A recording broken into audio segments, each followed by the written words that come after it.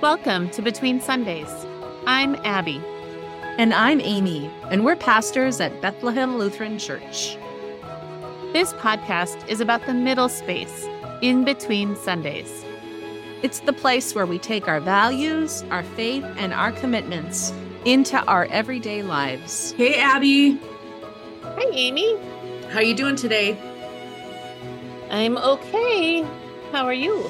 I am steeped in preparations for the birth of Christ, otherwise known as Advent in the life of the church. I was going to say, it sounds ominous there.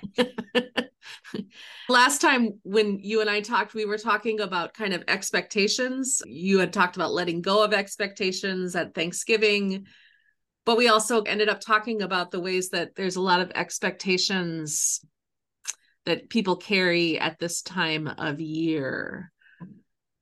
And I thought it would be fun to talk about that a little bit. Is there a particular expectation that you, I'll ask the question, appreciate at this time of year? Oh, I will say I appreciated expectations a lot more when I had them and someone else fulfilled them. I can imagine that is true. As a kid, I was quite a traditionalist around this is how we've always done it. This is what we did last year.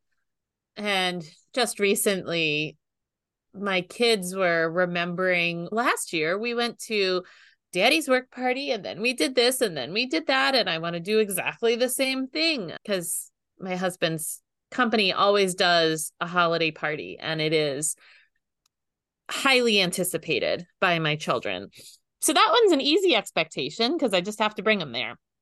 But then apparently whatever we did last year has stuck in their brain and that is now what we do. And I'm the one who's supposed to make it all happen, cutting down the tree and, how the decorations come out. And be careful what traditions you inadvertently start is the moral of that story.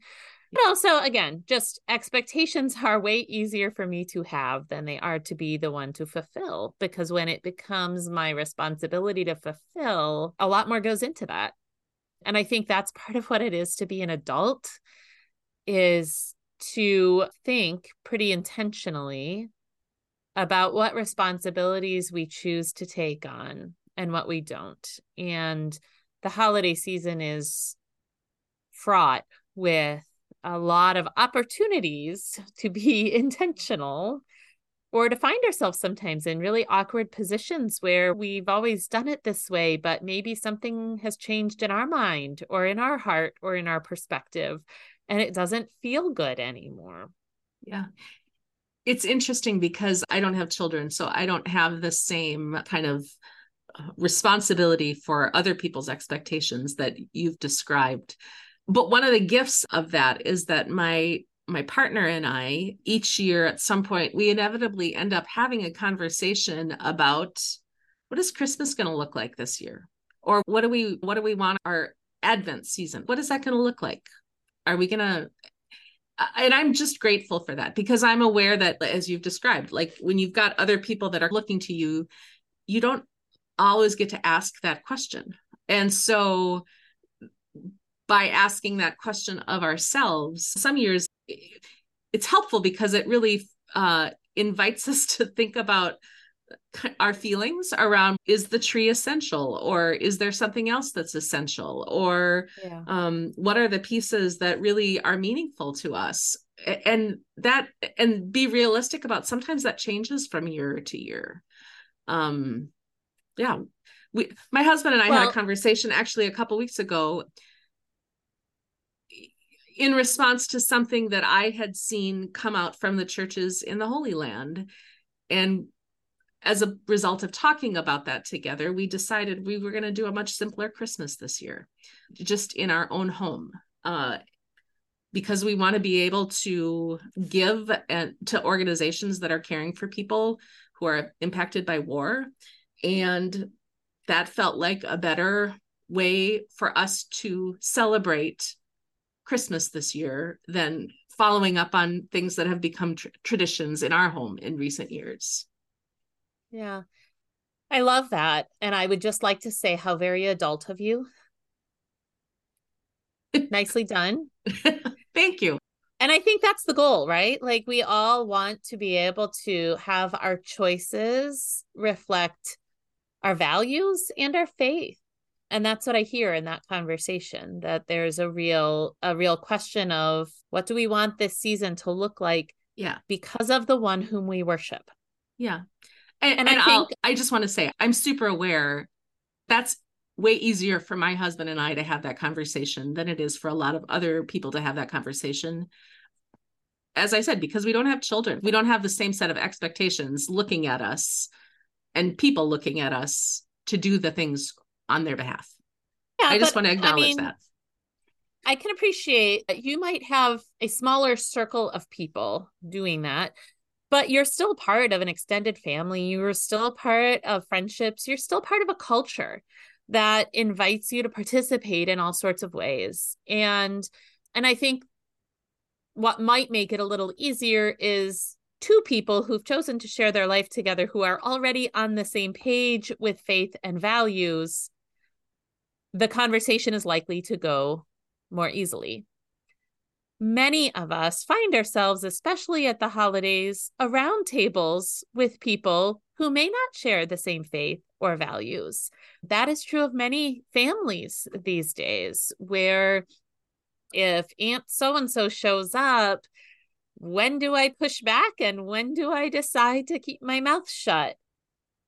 Or if Uncle so-and-so decides to bring, there's plenty of, I feel like everyone can fill in their own blanks, right? Yeah. There are just tons of, whether it's around politics, whether it's around food preferences, whatever it may be around, the more people who gather, the more opinions, values, and faith perspectives that are likely to show up. And how do we negotiate those? And how do we handle those expectations? And I think that especially around families at the holidays gets really tricky.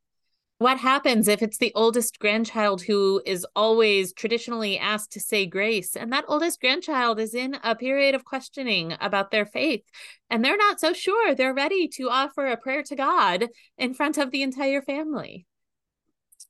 Those sorts of situations become such an opportunity, but are part of the stress of the holiday season for many.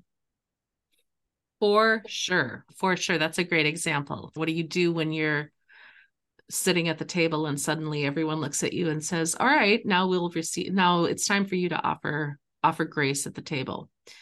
And it could be anyone, not a child, an adult, a pastor, just anyone. Yes. And like, how do you respond in that moment? Yeah. How do you respond in that moment? When I'm asked to say grace? Yeah. So my first thought is I look around the table and see who's there to determine whether I am offering a Christian grace, whether I am offering a monotheistic grace that is inclusive of our Jewish or Muslim brothers and sisters, or whether I am offering a general word of gratitude out into the universe. And it may be that our listeners are surprised that I am more than willing to offer any of those options. But that comes very much out of a value that I hold, which is God so loved the world.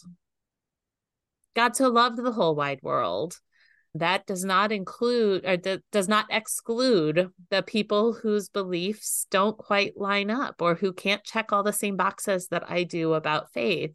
And so I want to prioritize a sense of hospitality and inclusivity in that moment by making the words of grace and gratitude as all-encompassing as possible. So that's how I respond. But I also am not in a family system where I get any pushback for that, right? I'm not in relationships that are particularly judgmental of that. So I have a lot of freedom that comes at a pretty low cost to me. Mm-hmm. And I'm aware that's not true for everybody. Mm-hmm.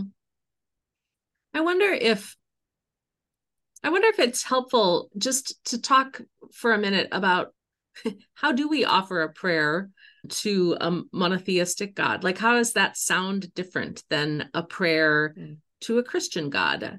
And my understanding is that they're all the same God. I don't mean that, but how people have different ways of formulating their understanding of who God is. And so the prayers that we offer, or the ways that even we just talk about God, can be faithfully adapted depending on the people that are around us. I think it's just, I recently had the experience of taking a group of kids from our church to one of the local temples for a confirmation class. It was a great experience. And I took a moment, I said a prayer of thanksgiving at the end of our time, giving thanks to the rabbi who hosted us and all of the things. But I was sure in that prayer to make sure that I was praying to God. I didn't include a reference to Jesus in that prayer. I know that the rabbi knows that I understand Jesus to be my Lord and Savior, but Jesus isn't his Lord and Savior. And so by praying to God, by referencing God, it's a way to include him in my prayer, in our prayer. That's just one really simple example. And it in no way impacts my prayer to pray in a way that's inclusive to the people around us. Yeah. Yeah. I actually have the privilege of being hospitable and welcoming, even through my practice of faith, when I find myself in a group that represents a more diversity of faith perspectives. Yeah. I think that's also useful to think about. We talked on our last episode that we are more aware of people who maybe have more questions about their faith than answers, for whom it may feel inauthentic to be the one praying when you're not sure what you believe. And I think that can be a really tricky place to be. But there's always a way to speak gratitude and grace and to leave room for the unknown, which may simply be that which is beyond our knowing. And and when it's beyond our knowing, we don't have to be precise in our naming of it. I also think I was just going to say, I also think that for me, and I think for you as well, this is just really reflective of who we know Jesus to be. And for me, this way of being in the world is deeply faithful to the witness of Jesus that I see revealed in Scripture. I think it's worth saying that, because I worry sometimes that people hear in the way I talk about this, like this openness that is just forgetful of Jesus. And for me, this way of being is wholly grounded in my understanding of following Jesus. And I think that is so important, both to say, but also to acknowledge. Yes, that we are not promoting a watered down version. We are actually saying the Jesus in whose footsteps we try to follow is the one who crossed every border. Yes. And ate with people and talked with people he should never have been seen with. Yes. Which tells us that we can do the same, not with judgment dripping from our lips, but with words of love and grace. Yes. And that is deeply faithful. That is. And that love and grace extends to any little voice that may live inside your head that says you are not enough, that you're not meeting the expectations, that you've disappointed, and so that you have fallen short of what your family or your friend expects of you. That love and grace that Jesus extends over and over throughout Scripture to everyone he meets includes you too. Amen. Yeah.